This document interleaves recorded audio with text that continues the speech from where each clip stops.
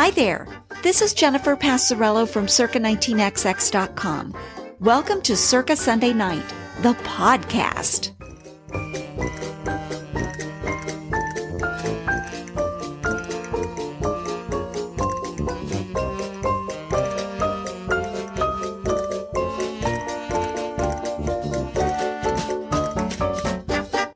You know, I always think of Circa 19XX land as time travel for the imagination, where we explore all kinds of glamorous and beautiful old things from the early part of the 20th century.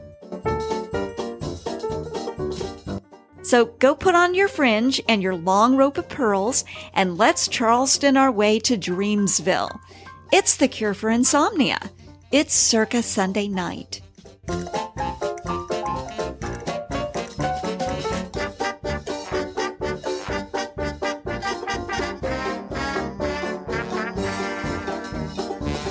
Hello there. Hey, this is amazing. I can hardly believe it. This is episode number 15 of Circa Sunday Night. Now, I know you're thinking, wow, Jennifer, number 15, big deal, right? Well, it sort of is a big deal, honestly, because at the beginning of this little adventure, I knew exactly zero about putting a podcast together. I made my mind up that I was going to learn how to do it. And the goal in the beginning was to produce one show. And that one episode took forever to produce. You know what? Actually, all of these episodes take forever to produce. So it takes about 40 to 50 hours to put together one 1-hour episode of Circa Sunday Night. Anyway, my big goal was originally to put together one show. And then the goal expanded to doing 5 shows. And then 10 shows, and now here we are, the big 15. Now, notice that I'm talking about quantity here, not quality. Quality, that's a different goal. Perhaps I'll set that as a goal for 2021. Right now, it's just about how many of these episodes I can produce, that I can tie a bow on, and then send out into the world. Here's something I still don't know how to do. I don't know how to promote this show. No idea. My audience is small, so if you're listening, you're part of an elite group. Now, each episode does get a few more listeners, and I do have listeners from all over the world, which is kind of exciting. But honestly, I don't know how all of you are finding this show. Yeah, I'm not kidding when I say I have no idea how to promote a podcast. And you know what? I don't know if I really want to.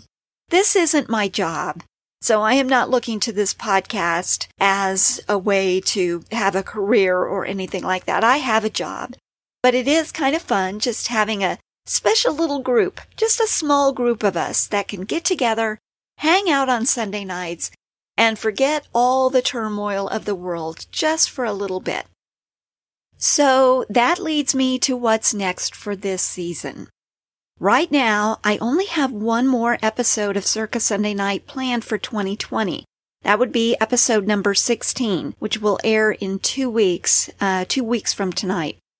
That's probably going to be my last episode, but even as I say those words, you know, there's always a possibility that I may throw another show together. You know, if I hit upon a topic and I get really whipped up about it, who knows? But my plan right now is to wrap up Season 1, 2020, with episode number 16.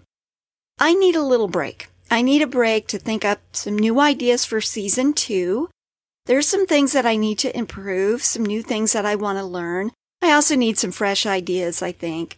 So I'm going to take the Christmas month off, December and January, so at least the way I'm planning it right now, Season 2 would start in February. I will be talking a lot more about this next time in episode 16, but just thought I'd throw it out there that I'm going to be wrapping up Season 1 pretty quickly here. So why don't we have a little chat? What's new with you? What's going on in your life? Well, let's see. What have I been up to lately?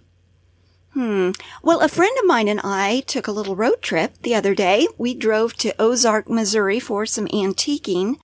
Now, if you've listened to this podcast before, you know that I split my time between Kansas City, Missouri and Springfield, Missouri. So Springfield is about 3 hours south of Kansas City.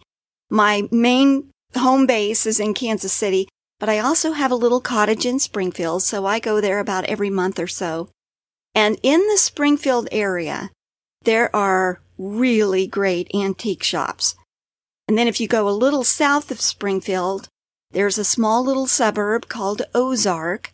It's right, as you're getting into the Ozark Mountain area. And they have a really great little cluster, I guess you could say, of antique malls right off the main highway. Now, one of my favorites that we went to is Valley 65 Antique Mall, but we also went someplace new that I was able to try out for the first time, the Spring Creek Tea Room. Now, as I said, Valley 65 is a favorite of mine. I've purchased several items there since I discovered that place. Gosh, when was that? I guess it was about a year ago. But, I'm slowly trying to furnish my little cottage in Springfield, and a lot of the items that I have in there came from Valley 65. Every time I go there, I know that I'm going to find some things. But if you are shopping in that area for antiques, one thing you have to know going in is that you're going to find a great selection, but not great bargains. So if you listen to the episode a couple of episodes ago, that was episode 13, 14? No, it must have been episode 13. I did a little show from Lakeland, Florida, and went to the Lakeland Antique Mall. I thought their prices were much better than the prices that I see in the Springfield area. But the selection is so great. So what you gain in selection, you lose a little bit in terms of price. But if you're looking for something in particular, chances are a little better in Springfield that you'll find it. So, I guess you get what you pay for. Now, on this particular trip, my friend and I, when we went to Valley 65, we actually split up. So it's a pretty good sized little mall. We split up. I went left, she went right. And then we met up in the middle where the checkout area is, where the register is. And, when we met up, we both had stuff. So my friend found a beautiful vintage print. It's like a medallion print. So it was round and it had a big, beautiful round frame. And it was beautiful. It looked just like her style. So had I seen that in the booth before she picked it up, I would have thought, oh my gosh, my friend needs to see that because she would love it. And of course she did love it. Now I found something too, though. I found a really darling little old side table, the kind of table that you might put next to a nice cozy chair. And it had flowers painted on the top and then at the top of each leg. Very girly, very feminine and pretty. It actually made me think of Elsie DeWolf. You might remember Elsie DeWolf from episode, what was that? 11, episode 11. Called Chintz and Mirrors. I talked about Elsie DeWolf, and one of the things that she was really into was painted furniture with floral motifs. So I think old Elsie would probably approve of my darling little side table. So from Valley 65, it was off to the Spring Creek Tea Room for some antiquing and lunch. So this was my first visit to the tea room. It will not be my last. It was fabulous. We were both over the moon about this place. Now, the only reason why I knew about it is because my boss actually told me about it. She said, Jennifer, you have got to go to this Spring Creek Tea Room. She had been there. She really liked it. And she said, Jennifer, this has your name written all over it. So I told my friend and we went there. And what's really fun about it is it's a small antique mall loaded with cool stuff. But there's also a little restaurant there too. And the restaurant was fantastic. Now, my friend and I have been to these kinds of restaurants before. So a lot of times you'll find a restaurant embedded within an antique mall. And it's been my experience that the food is actually pretty good at those places. So they tend to serve things like quiche, little gourmet sandwiches, soups of the day, salads, and, desserts. Well, that's exactly what the Spring Creek Tea Room had too. We are huge quiche fans, so we saw that on the menu and we were very excited about trying the quiche. Unfortunately, we were there on Saturday and they only serve quiche on Friday. But didn't matter anyway because we got a fabulous meal. We both got sandwiches and we had salads and then, of course, dessert. So they had this amazing assortment of homemade cakes and pies, and they were fantastic. Oh, so good. But, of course, the shopping was really cool there, too. And we both ended up with some treasures from the Spring Creek Tea Room as well. So what I got a couple of really interesting little items.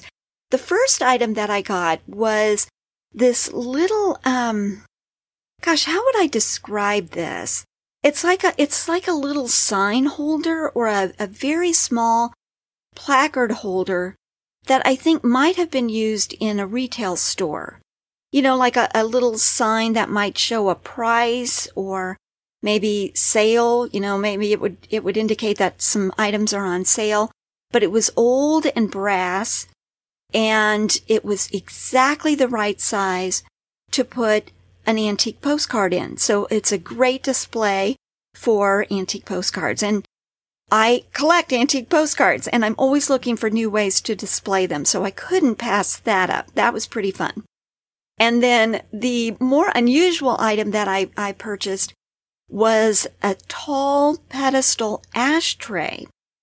Now, I know you may be thinking, Jennifer, why did you buy an ashtray? Well, I bought it for when I'm smoking my cigars. Okay, no, I don't smoke cigars. I don't smoke at all.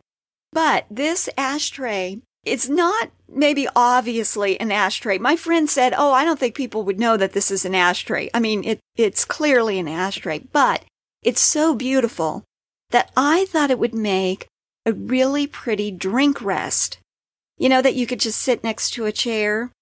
So it's wrought iron. It was very dirty, very gross and dirty. I had to do a lot of cleanup when I got home. But it's black wrought iron, but then there's a little floral dish inside. And so that's where you could use that as kind of like a coaster or something to put a drink on. So it was just too pretty. I couldn't pass it up. So what a fun place. I cannot wait to go back. If you happen to be in the Ozark, Missouri area, I strongly recommend the Spring Creek Tea Room. Okay, we also went to a number of other places that day. It was a full day of shopping, but I think those things were the highlights. Okay, well, so now let's get back to tonight's show. Well, I couldn't settle on a topic for tonight. I had so many things spinning around in my mind that I just decided to throw together a bunch of stuff. And the result is our second Mystery Melange. Now, you might remember that I did another Mystery Melange episode a while back. Now, what is a melange? Well, it's like a salad, right? It's a salad that's made up of all sorts of things. That's basically what we have here tonight in our show. It's a mystery because I'm not going to tell you in advance what's in the show. And you know what? If I'm honest with you, I don't even know exactly what's going to be in the show tonight. So I guess we'll make those discoveries together. Fasten your seatbelt, keep your arms and legs inside the car at all times, and adjust your safety helmet. Our time machine is ready to launch. Let's go.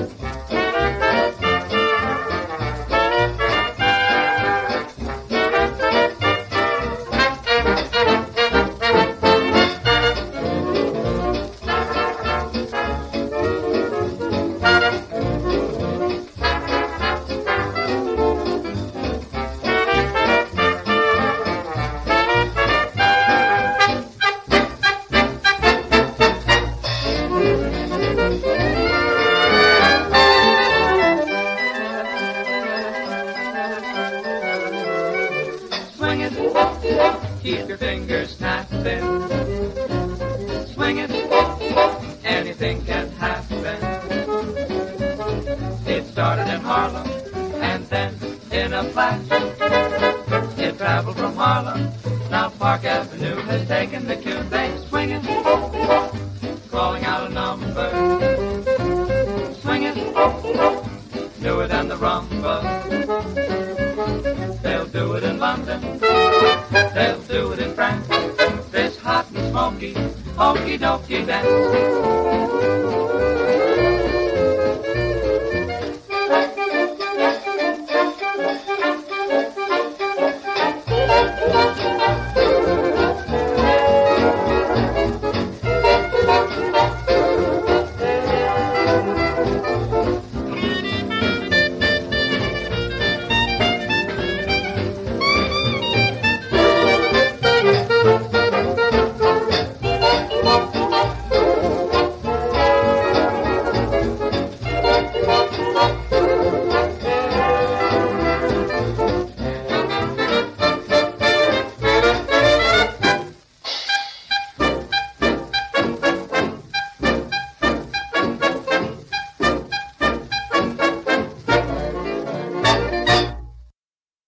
Did you like that snappy little tune? Well, that was Let's Swing It by Ray Noble and his orchestra. Actually, it was Ray Noble and the Freshmen, and that's from 1935. A movie has just been released in the U.S. that I am dying to see. Radium Girls. Now, unfortunately, it appears to be in limited release because I can't find it anywhere in the Kansas City area. But I do know that it is playing somewhere because I've been reading all of these reviews that have just come out about this film. So I'm wondering, have you seen it in your town? If so, you might want to check it out. Now, warning though, it's a sad story. Have you ever heard about the Radium Girls? Well, I actually had. I'd read about them a few years ago, and it's kind of a downer. Let me pull up an article that I just saw on from National Public Radio. And yes, here it is right here. Okay, so this is an article about the Radium Girls. This is from 2014, so it was not about the film. It was just about the Radium Girls as a historical story. And let's see who this is by. This is by a woman named Rebecca Hersher. Here's what she had to say about it. In the early 1920s, the hot new gadget was a wristwatch with a glow-in-the-dark dial. Made possible by the magic of radium, bragged one advertisement. And it did seem magical. Radium was the latest miracle substance, an element that glowed and fizzed. Salesmen promised that it could extend people's lives, it could pump up their sex drive, and make women more beautiful. Doctors used it to treat everything from colds to cancer. In the 1920s, a young working-class woman could land a job working with the miracle substance. Radium wristwatches were manufactured right here in America at the U.S. Radium Corporation. They were hiring dial people to paint the tiny numbers onto watch faces for about 5 cents a watch. They became known as the Radium Girls. To get the numbers small enough, new hires were taught to do something called lip pointing. After painting each number, they were to put the tip of the paintbrush between their lips to sharpen it. 12 numbers per watch, upwards of 200 watches per day, and with every digit, the girls swallowed a little bit of radium. Apparently they had so much radium in their bodies that they actually glowed in the dark. By the mid-1920s, dial painters were falling ill by the dozens, afflicted with horrific diseases. The radium they had swallowed was eating their bones from the inside. There was one woman who went to the dentist for a toothache, and when he went to pull her tooth out, he pulled out her entire jaw. Then there were girls whose legs broke underneath them. Their spines collapsed. Dozens of women died. At a factory in New Jersey, the women sued the U.S. Radium Corporation for poisoning, and they won. But many of them ended up using the money to pay for their own funerals. Wow! In all, by 1927, more than 50 women had died as a direct result of radium paint poisoning. Goodness, and you think your job is bad, right? Well, now, while we're on this topic, I should mention that the girls employed by U.S. Radium were not the only ones who suffered from radium poisoning. Here's another terrible story. We're just full of terrible stories tonight. This one is about Eben Byers. He was a U.S. amateur golf champion of 1906. Let me read his bio from Wikipedia. The son of industrialist Alexander Byers, Eben Byers was educated at St. Paul's School and Yale College, where he earned a reputation as an athlete and for having an overactive libido. Interesting. He was the first he was the U.S. amateur golf champion of 1906 after finishing as runner-up in 1902 and 1903. Byers eventually became the chairman of the Girard Iron Company, which had been started by his father. In 1927, Byers injured his arm falling from a railway sleeping berth. For the persistent pain, a doctor suggested he take Radithor, a patent medicine manufactured by William J.A. Bailey. Now, Bailey was a Harvard University dropout who falsely claimed to be a doctor of medicine. He'd become rich from the sale of Radithor. Now, Radithor was a solution of radium in water, which he claimed stimulated the endocrine system. He offered physicians a kickback on each dose that they prescribed. Byers began taking several doses of Radithor per day, believing that it gave him a toned-up feeling. But he stopped in October of 1930, this is after taking some 1,400 doses, when that effect faded. He lost weight, he had headaches, and his teeth began to fall out. Now, in 1931, the Federal Trade Commission asked him to testify about his experience, but by then he was too sick to travel, so the commission sent a lawyer to take his statement at his home. The lawyer reported that Byers' whole upper jaw, excepting 2 front teeth, and most of his lower jaw, had been removed, and that all the remaining bone tissue of his body was disintegrating. Holes were actually forming in his skull. Gosh, what a way to go. Goodness. Well, his death on March 31st, 1932, was attributed to radiation poisoning, using the terminology of the time, but it was due to cancers, not acute radiation syndrome. This is according to Wikipedia. Now, Byers' death received much publicity, and it heightened awareness of the dangers of radioactive cures. The Federal Trade Commission issued an order against Bailey's business to cease and desist from various representations theretofore made by them as to the therapeutic value of Radithor, and from representing that the product Radithor is harmless. But get this! Bailey later founded the Radium Institute in New York, and he marketed a radioactive belt clip, a radioactive paperweight, and a mechanism which purported to make water radioactive. Oh my. Well, we are traversing into dark corners of circa 19XX land with these stories, aren't we? Now, I don't think Eben Byers shows up as a character in the film Radium Girls. I'm assuming he doesn't.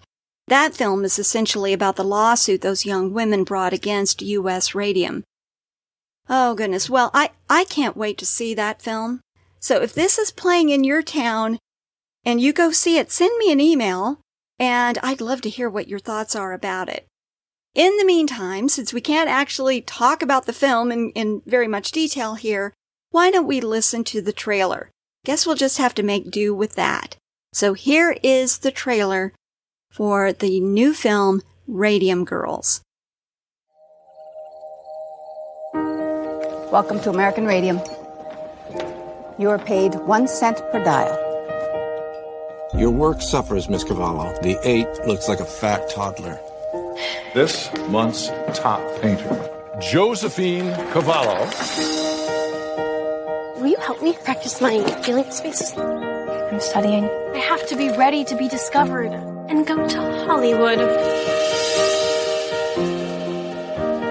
I want to find a tomb like Tut's, and I'm an archaeologist.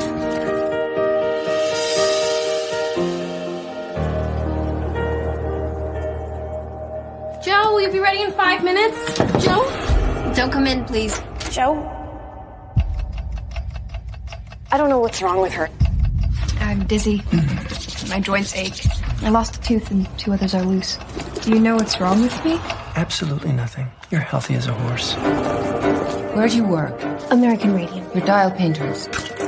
We believe that exposure to radium can cause devastating tissue damage. Radium is good for you. Everyone knows that. What does this mean for us? We take American Radium down.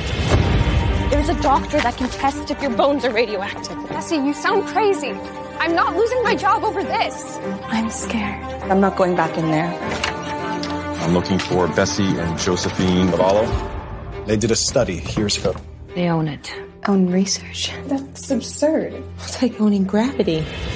American Radium is denying the harmful effects of radium. All they have to do is run out the clock. They could drag this out for years. We don't have years. You'll never win. I'm doing it. No matter what. You swear to tell the truth, the whole truth, and nothing but the truth? I do. Everyone put down your brushes. Radium is poison. Bessie, you're trespassing. I won't abandon you. They're trying to silence you. They must be stopped. You really think you can beat American Radium? I am going to make American Radium pay for what they've done. Get Joe out of here right now. We're gonna win.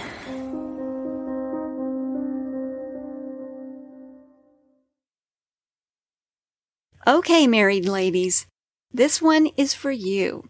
If you've been married for a while, and you have become a detestable shrew as a result, the January 15th, 1911 issue of the New York Times has an explanation, and here it is.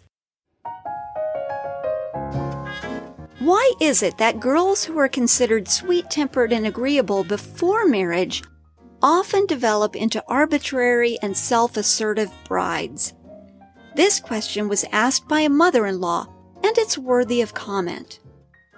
It may be urged that a girl before marriage set a watch upon her lips and try to be agreeable. The unmarried girl has much more to gain by pleasant personal qualities than a married woman has, for unless girls make themselves pleasant and obliging, they're apt to be left out when parties are being arranged, and to be abandoned to their solitary fate by those who would be their allies. Since girls are not expected to return as much hospitality as they receive, they must of necessity depend upon their personal qualities for invitations. On the other hand, a married woman who gives parties gets asked in return, whether she's agreeable or not. Again, the married woman is apt to foster an exaggerated idea of her own importance as the chatelaine of her house. Before marriage, she had to get her mother's consent to most of her proceedings, to the invitation she accepted, and the friends she asked to the house. The sudden freedom from restraint and the indulgence of a husband are apt to spoil her character and make her disagreeable to her relatives, especially to those on his side of the house, and immensely patronizing to her old friends, particularly those who have remained unmarried. Another reason why some girls' tempers are spoiled by marriage lies in the trials and annoyances to which a girl with a number of relatives is subjected. It is hard to please critical persons, and relatives seem particularly addicted to criticism of a bride's demeanor, her housekeeping, and her domestic arrangements.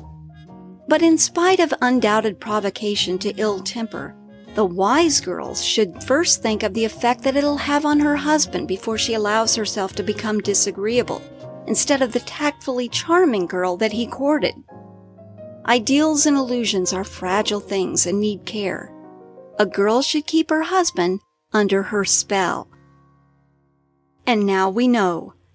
A life lesson from the New York Times, 1911. Our time machine just took us to 1911 with that New York Times article. Now we're going to move the dial forward a bit in our time machine, and we're going to stop in 1917. But this time we're not going to be in America. We're going to be in the United Kingdom. More specifically, we're venturing to the village of Cottingley in West Yorkshire. It's there that two girls perpetrated a hoax so charming that people may have wanted very much for it to be true. Among the believers was Sir Arthur Conan Doyle, the author of the Sherlock Holmes mysteries. So what was the hoax? Well, Frances Griffiths, who was 9 years old at the time, and her 16-year-old cousin, Elsie Wright, captured photographic evidence of the existence of woodland fairies. Isn't this unbelievable? You never know what we're going to cover here in Circa 19XX land. Proof at last! Fairies really and truly exist. Now, I have to say the photos were quite convincing. Even today, I just think they're mesmerizing, and honestly, I think they're lovely. Now, yes, of course, I will have these pictures out on the show board for tonight's episode. But each of the pictures shows the girls engaging with these fairies. Now, the fairies would only appear, they said, when no one else was around. There were 5 photos, the first of which that you might have seen before because it's fairly famous. And that one is of Frances sitting very prettily, and she's got this very pretty little look on her face, and she's gazing at the camera. But in the foreground, there are 4 little fairies that are dancing in front of her. The fairies look to be about the size of her hand, I guess. I'm not sure how big that would be, but they look in the picture like they're about the size of her hand. Now, there were other photos, too, and the titles of these photos sound as if they're straight out of a fairy tale. So the other 4 were Elsie with a winged gnome, Frances and the leaping fairy, Fairy offering Posy of harebells. Now, harebells are these little purple flowers. I had to look that up because I didn't know. And then the last one, Fairies and their sun bath. The girls captured these magical moments with Elsie's father's camera, which they had borrowed.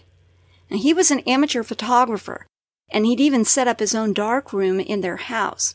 He's the one who developed the first photo, but when he saw it, he just dismissed it. He assumed they were cardboard cutouts or, something, because Elsie had some artistic abilities. He just figured she was being creative and trying to have some fun with the camera.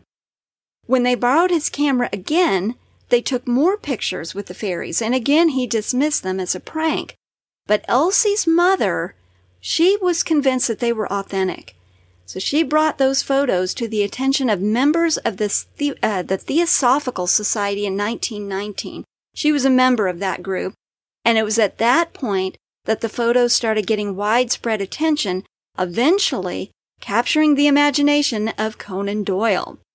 Here's what he wrote in his book about this. He actually wrote a book. It was called The Coming of the Fairies. And here's what he had to say about these photos. The elves are a compound of the human and the butterfly, while the gnome has more of the moth. This may be merely the result of underexposure of the negative and dullness of the weather.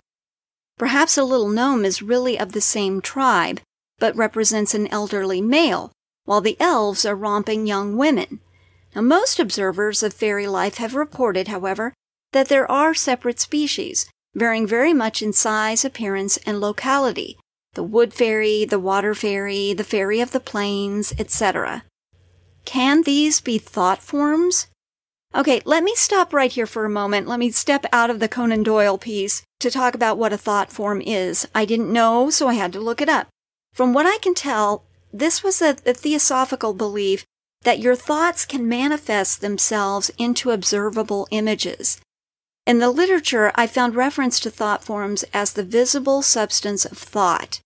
Applied to the Cottingley fairies, Conan Doyle appears to be considering whether or not, these fairies are merely a projection captured on film of the girls' thoughts about fairies. Interesting theory. Okay, so back to Conan Doyle's book. Can these be thought forms? The fact that the fairies in the pictures are so like our conventional idea of fairies is in favor of that idea. But if they move rapidly, have musical instruments and so forth, then it's impossible to talk of thought forms, a term that suggests something vague and intangible.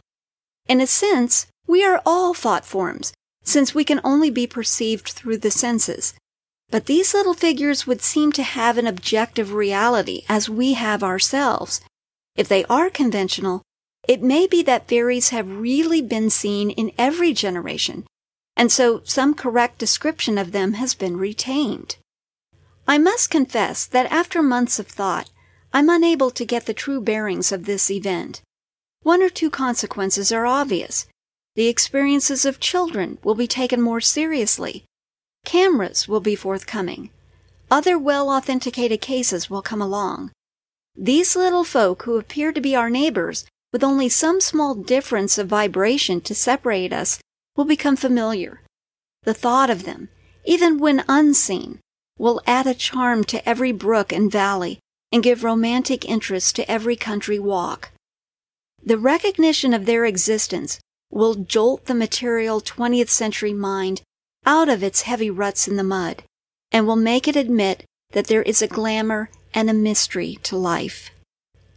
Let's take another look at that last sentence that he wrote there. The recognition of the fairies' existence will jolt the material 20th century mind out of its heavy ruts in the mud and will make it admit that there is glamour and a mystery to life. That, in a nutshell, I think explains why a man of Conan Doyle's stature would so willingly believe a hoax perpetrated by children. I mean, you can see in just that small excerpt of his book that I just read, he took this very seriously. I mean, he took sort of this clinical approach to examining these photos. He wanted so badly, I think, this existence of something fantastic and otherworldly. Now, he was an active spiritualist, he was a Freemason, and he had an interest in the paranormal, so that gives us a little bit more context there. So, what about the hoax? Well, the girls always insisted that the fairies were real. Well into adulthood, they were making that claim. One of the things that made the photos convincing was that there appeared to be some blurring around the figures. That would indicate that the fairies were moving at the time that they were photographed. Cardboard cutouts wouldn't move of their own volition, would they? Well, they might, if the wind was blowing, and incidentally, that is exactly what happened. The girls admitted that the photos were fake in the 1980s. So here's what Wikipedia has to say about this. In 1983, the cousins admitted in an article published in the magazine The Unexplained that the photographs had been faked, although both maintained that they really had seen fairies. Elsie had copied illustrations of dancing girls from a popular children's book at the time, Princess Mary's Gift Book, which was published in 1914, and then she drew wings on them. They said that they had then cut them out in cardboard, and they supported them with hat pins, disposing of their props in the beck. The beck was sort of like this little creek area, once the photographs had been taken. But the cousins disagreed about the fifth and final photograph, which Doyle in his The Coming of the Fairies book described in this way. Seated on the upper left-hand edge with wing well displayed is an undraped fairy, apparently considering whether it's time to get up or not. An earlier riser of more mature age is seen on the right, possessing abundant hair and wonderful wings. Her slightly denser body can be glimpsed within her fairy dress. Now, Elsie maintained it was fake, just like all the others, but Frances insisted that it was genuine. In an interview given in the early 1980s, Frances said this, "It was a wet Saturday afternoon, and we were just mooching about with our cameras, and Elsie had nothing prepared.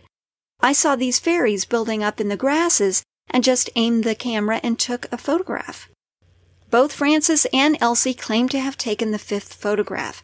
In a letter published in the Times newspaper on April 9, 1983, Jeffrey Crawley explained the discrepancy by suggesting that the photograph was an unintended double exposure of fairy cutouts in the grass, and thus both ladies can be quite sincere in believing that each took it.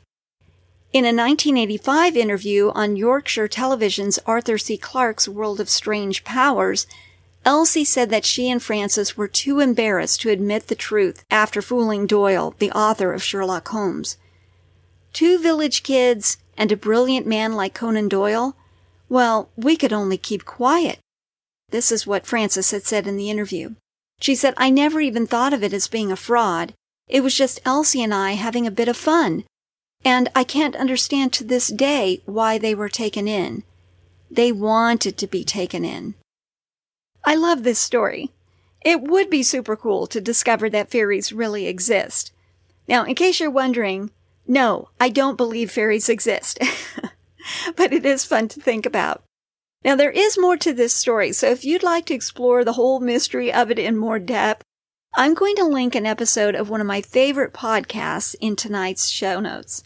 Podcast is Jimmy Akin's Mysterious World, and it devotes an entire episode to this story, so go and take a listen.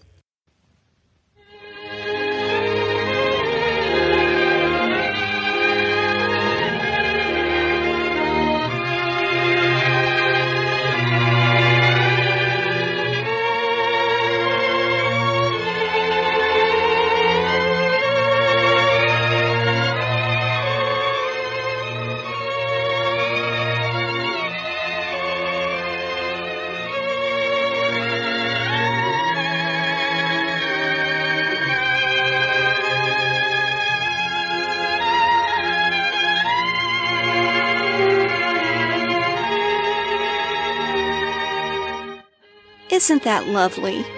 That pretty music is the original score for Charlie Chaplin's 1936 film, Modern Times. You probably recognize that melody. It's the song Smile, and it's one of my favorites. Now, this comes from a scene in that film in which Chaplin and his love interest, and by the way, this love interest was in the film and in real life, Paulette Goddard, they share this little dream of a pretty love nest. So Goddard's character, Ellen, is very poor, and she's on the run from the police for stealing, I think it was food. I think, if I remember correctly, I think she was stealing a loaf of bread or something. And Chaplin, in his little tramp character, is out of work. Well, times are very tough for both of them, but they find love all the same. And one day, while they're kind of sitting on a lawn, they see this happily married couple kiss each other goodbye for the day, and then the wife goes skipping along back into their comfy home, and Chaplin starts to imagine that he and Ellen live in a home like that too. Now, honestly, I'm not a big fan of Modern Times. It's a silent film, and that might lead you to believe that it's older than it really is. Apparently, Chaplin had considered making this a sound picture. But he ultimately decided that something would be lost if the audience actually heard his little tramp character speak. So he developed it as a silent film. I think this was the last film in which he played the little tramp. So he played that character in several films. I think this was the last one. Now, for some context, 2 other films produced that same year have been referenced in other episodes of Circa Sunday Night. These were not silent films.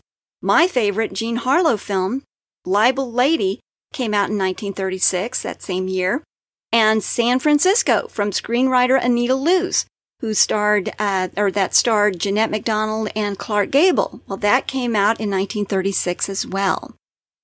While I'm not a huge Modern Times fan, Smile, as I mentioned, is one of my all-time favorite songs, so I thought, why not profile it in tonight's show? Let's start by taking a look at who wrote it. Charlie Chaplin. That's right. The same guy who was in Modern Times, The Little Tramp. Well, he wrote the score as well. He wrote the melody. Alfred Newman arranged it. And then, almost 20 years later, John Turner and Jeffrey Parsons added lyrics. So the lyrics were not there when Charlie Chaplin first introduced this in that film, Modern Times. They came much later. And the lyrics really matter here, in my opinion, because they elevate this sweet, sad little melody to sort of this philosophical idea. The idea that tomorrow will be brighter if you just bear up, keep going, and smile through it all. Okay, so a moment ago, we heard the melody without the lyrics. Now let's take a look at the lyrics without the melody. So here they are. Smile though your heart is aching. Smile even though it's breaking. When there are clouds in the sky, you'll get by if you smile. Through your fear and sorrow, smile, and maybe tomorrow you'll see the sun come shining through. For you.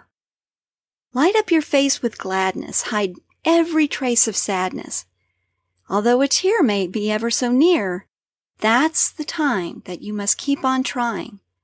Smile, what's the use of crying? You'll find that life is still worthwhile if you just smile. Oh, how I love that song. It's simple, it's beautiful, and most importantly, it's true, isn't it? Now, you know me, I tend to look at everything through the lens of faith, and when I read those lyrics, whether the lyricist intended this or not, I read this lovely little poem as a call to faith. Faith in tomorrow, faith that God will see us through. But now there is that line in the lyrics, hide every trace of sadness. Are the writers there telling us to repress our feelings and pretend that everything is okay when it's not? No, I don't read it that way. I read it as a statement that life is what you make it, so you can either fall apart or cling to joy and hope. Now, we can't talk about Smile without also talking about the gentleman who put this song on the map in 1954. Smile was a hit for Nat King Cole, and while it's been covered by a number of other artists over the years, I mean a lot of artists over the years, Cole's version is the one.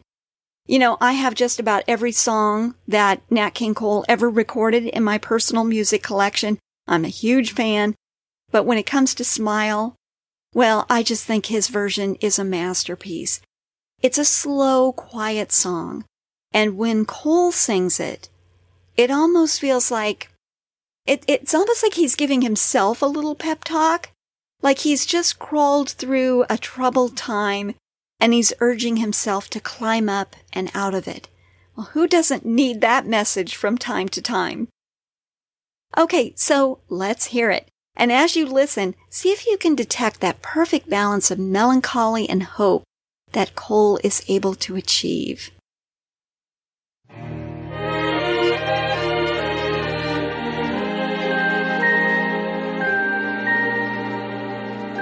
Smile, though your heart is aching.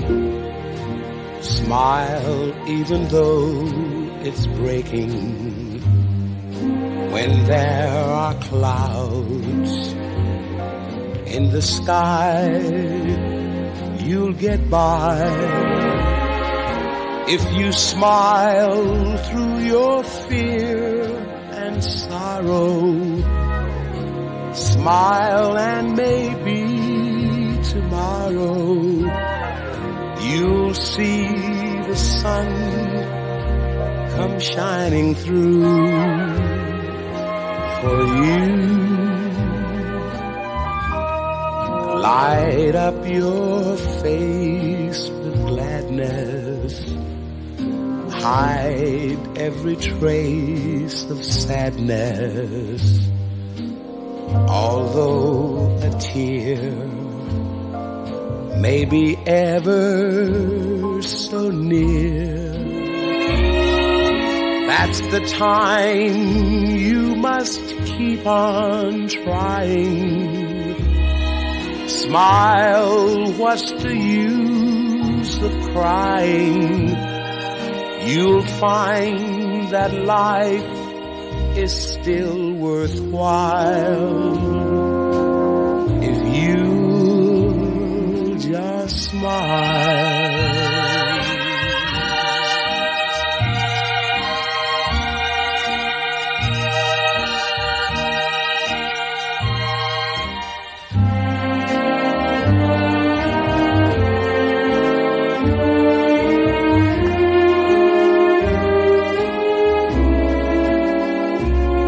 The time you must keep on trying.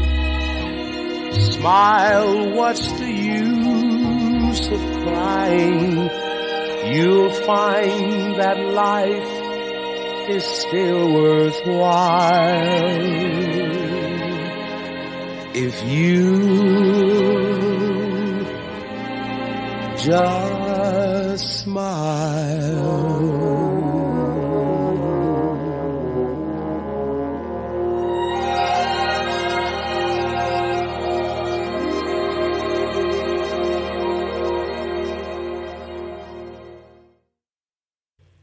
Oh my gosh, that's so beautiful. By the way, I believe Nelson Riddle arranged that. There's a lot we could talk about with Nelson Riddle, too, but perhaps we will save that for another time. Anyway, before we leave this wonderful song, I need to call your attention to a more recent cover by the a cappella group Voctave. Now, that's a group that you may not have heard of before, but I follow them out on YouTube because they've done some really fantastic Disney film melodies, and I think we all know that I love a good Disney medley. Anyway, their version of Smile just recently landed in my YouTube feed, which is actually what gave me the idea to do this segment tonight. I'm going to put a link to their recording in the show notes because while my favorite will always be Nat King Cole's version, I love everything Voctave does, and it's definitely worth a listen. So you might want to check them out. And now for something really different. Let me take a moment to apologize in advance for this next segment. Now, you know I like to keep things on the light side for this show. We already took a dark turn when we spent some time with the Radium Girls a bit ago. But now we're going to take a step back into another murky corner of circa 19XX land. I had wanted to feature this next story in a special Halloween episode. Yeah, well, that episode never materialized. I started running out of time and, well, basically I just couldn't get it together. So, no Halloween special this year, but this little gem is one that I just couldn't get out of my mind. So I'm going to throw it into our little melange tonight. So here we go. Have you ever heard the story of Nadine Earls in Lanett, Alabama? No? Well, get this. Okay, so Nadine Earls was born in 1929. She was the oldest daughter of Julian and Alma Earls. She spent much of her young life in doctor's offices because she was born with a cleft lip, and she had to undergo surgery and then some speech therapy. Before she was a year old, just prior to her second surgery, she came down with diphtheria. And what's diphtheria? It's generally a contagious upper respiratory disease, and in the 1920s, between 100,000 and 200,000 cases of diphtheria and 13,000 to 15,000 deaths due to diphtheria occurred in the United States. Sadly, most of those fatalities were children, so it hit children particularly hard. Now, shortly before Nadine became ill, her father started to build her a playhouse. Unfortunately, she died before he completed it, so she died of diphtheria in 1933. Grief-stricken, her father tore down the playhouse, so it had not been completed, but what had been started, he tore it down, and he started to rebuild it on her gravesite. Can you imagine? Well, contractors ended up finishing it. And then when it was finished, on April 3rd, 1934, which is what would have been Nadine's 5th birthday, they held a birthday party at the playhouse that was attended by 25 children. This is just hard for me to get into my brain. Okay, so they invited 25 children to this grave and this little playhouse, and they played games there. They had birthday cake and ice cream. I mean, it was a regular party, only it was at a gravesite. Wow. There's actually a photograph of that celebration, and apparently it's framed and it's either on the wall in the playhouse or it's leaning against a window or something. Anyway, there's a picture, and that picture is online, so I will link it in the show notes if you want to take a look. It's a little bit strange. But anyway, let's talk about the playhouse. It's actually really cute. I mean, if we set aside all the creepiness, it's this pretty little brick house, very tidy, very well maintained, and inside are some of Nadine's toys. Now, I believe there's also a Christmas tree in there. I saw a picture where there was a Christmas tree. I'm assuming that tree is up all year round. She died right before Christmas, so I don't know. I'm assuming it's there all the time. But anyway, there's a Christmas tree in there. There's her old tricycle in there. It's rather rusty and old looking, but she has toys, dolls, other things in there. And there are pictures of all of this on the internet. Again, I will put them out on the Pinterest show board for tonight's show. But again, it looks like every little girl's dream of the perfect playhouse, except in addition to the toys, it also contains what is essentially a white marble coffin or a sarcophagus, which is where Nadine was laid to rest.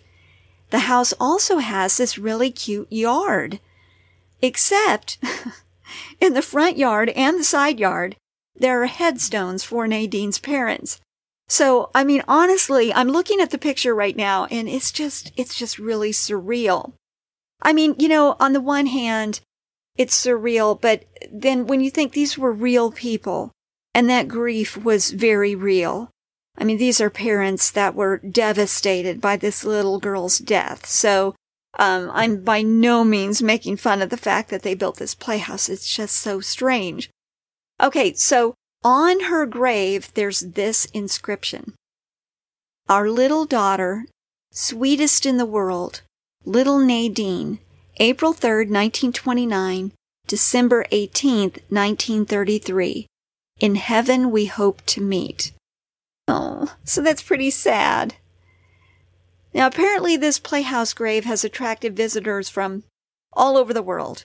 As you may know, if you've tuned into this show before, I love touring old houses. So, if I find myself in Alabama, would I stop to see this little playhouse? I don't know that I would make a special trip. I don't know. Maybe if I was driving by, I might make a little road stop, and take a look. What about you? Would you go and take a look at this playhouse grave?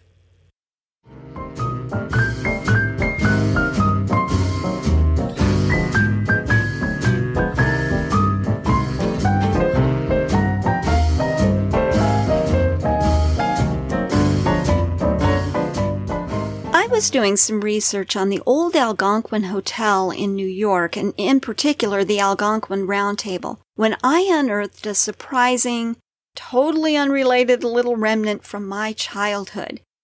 When I was a kid, I remember hearing Paul Harvey on the radio featuring these charming little stories about the world. He was such a fixture on the radio at our house over the noon hour that I can't believe I'd forgotten all about him, but I did for decades until I just recently heard him in a recording of a story that he did on the Algonquin. Many of you are probably saying to yourself, who in the world is Paul Harvey? Well, he's no longer with us. He died many years ago, but he was a radio broadcaster who, among other things, hosted a daily program called The Rest of the Story. Now, The Rest of the Story actually began as part of his newscast during World War II, but then decades later, it became a series on ABC radio networks in 1976. So that's where I encountered it. His stories often had kind of a twist or a surprise ending.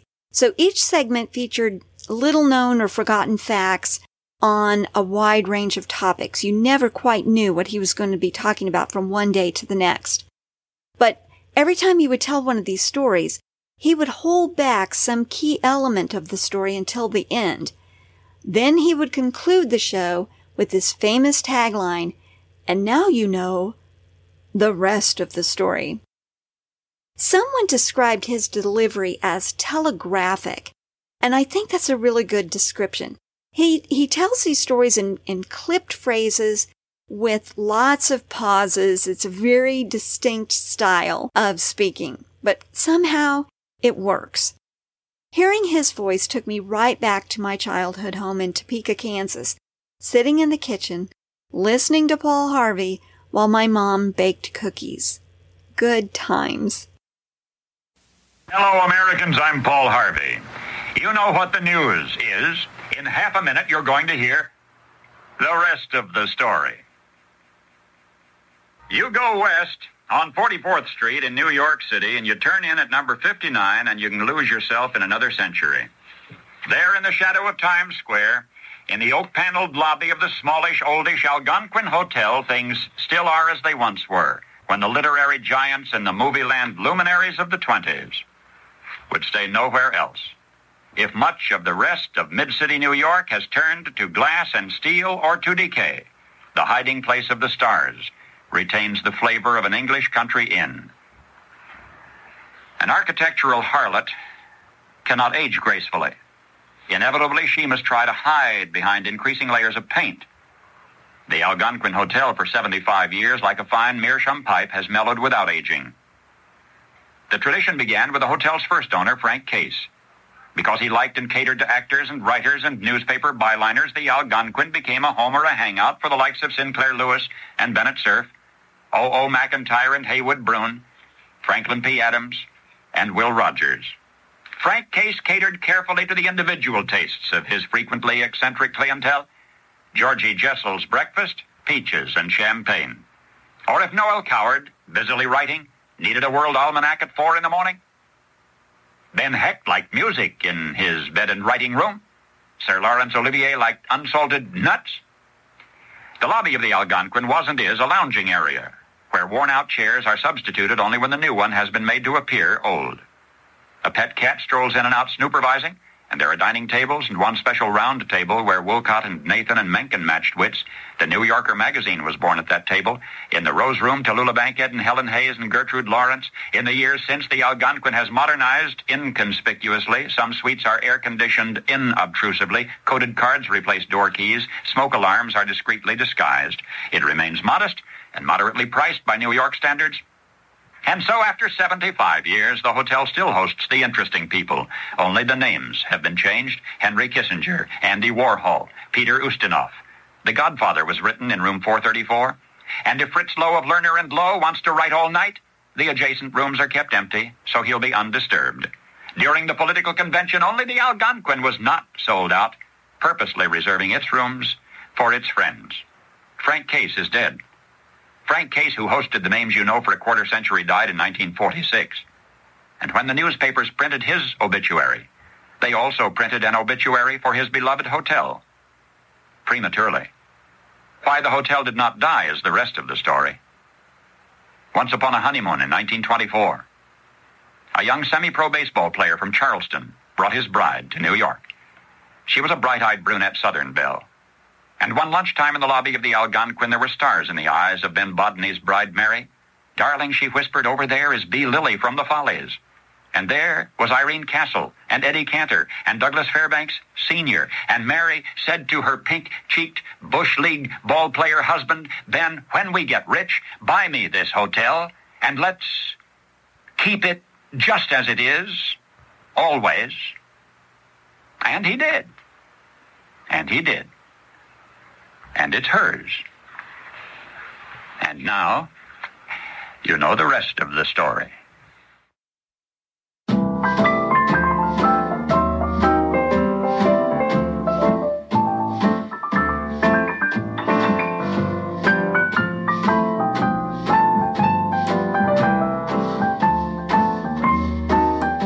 This is the part of the show where I talk about my favorite thing of the week.